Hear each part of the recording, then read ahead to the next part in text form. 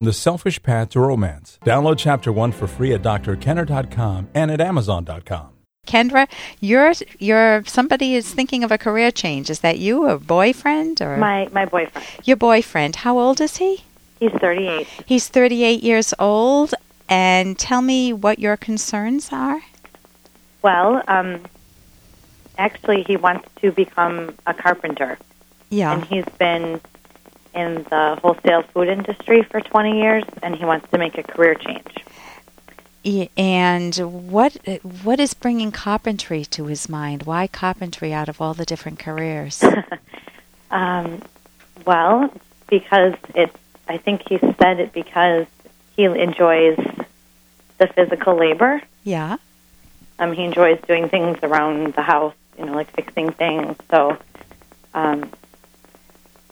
that's why he has decided that, because he thinks that it brings him satisfaction.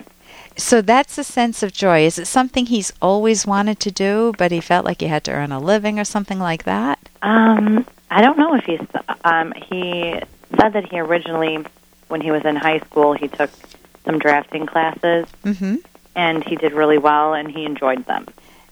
Okay, because the key thing I look at in a career choice is, does the person like or love it? And the closer you get to very much liking it or loving it, the more success you're likely to have. Okay. Now, at the age of, but that's not the only factor. Obviously, age is an issue. Obviously, financial income is a huge issue. Okay. Obviously, if he wants to be a carpenter, and I think of our carpenter, we have a wonderful but very tall carpenter, and I picture him on our roof, nailing in shingles, and I think, glad it's not my hubby. Well, he does want to go into maybe the millwork.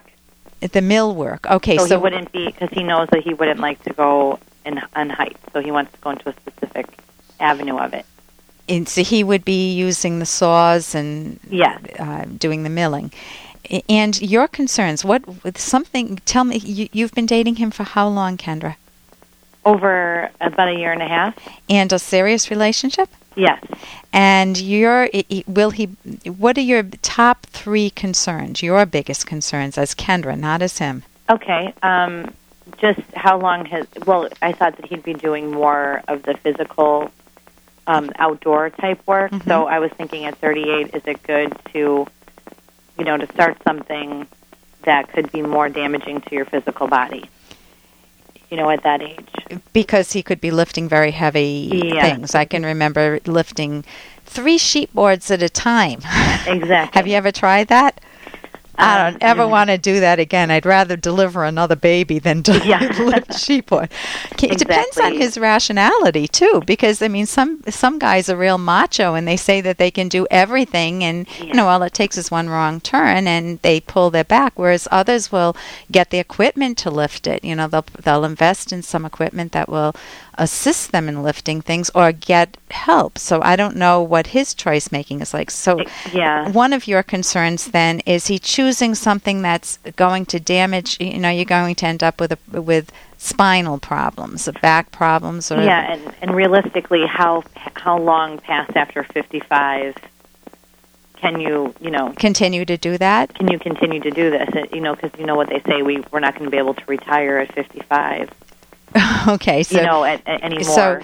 People our age in their 30s. Right, but he's got skills. If he develops these skills, he'll be able to transfer them into other areas. He could write a book on carpentry or millwork. He could open his own shop and employ people to do the heavier work. Exactly. So he could. It's a business that he could grow in many different directions. He could make furniture. He could do many different things with it. Exactly. So the physical outdoors part, I don't have a problem with. I think 38 is darn young. It is, so I don't think that there's a problem with that as long as he's fit. Is he massively obese and with a bare belly and the rest, or is he in good shape? No, he's in good shape. Then this might be very healthy for him rather than a sedentary job sitting behind a desk or something. I think so, too. And if he's already working with wholesale food, I'm assuming that he knows good body dynamics in terms of lifting things. And yes.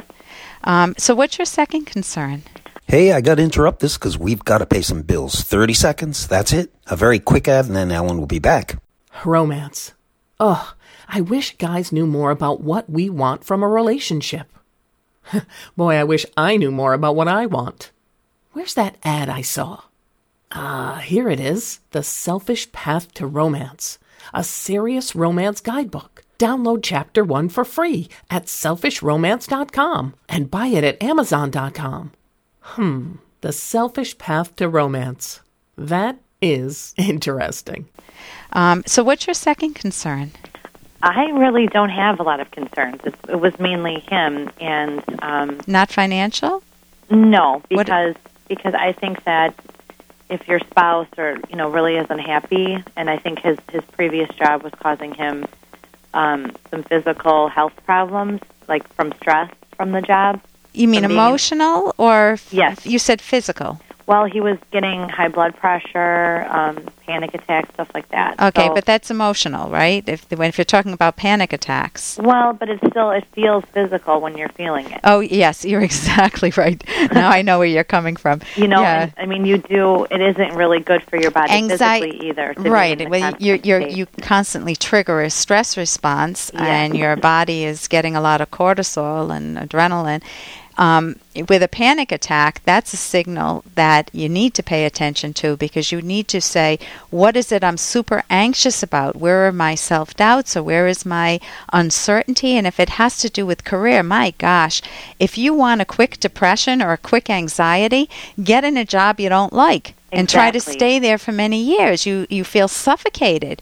But so if he's searching for a job, I mean, he can expand the range, but if he knows he loves carpentry, he can pick many different things in carpentry and test the waters. Is he financially okay? Yes, and I think that it's worth it. I mean, to me, as someone that wants to be with him for a long period of time or the rest of my life, I would rather, struggle through an apprenticeship program for a few years financially than lose him to a heart attack or stroke 5 years, like saying, no, you have to make more money for us. Okay, and are you working also?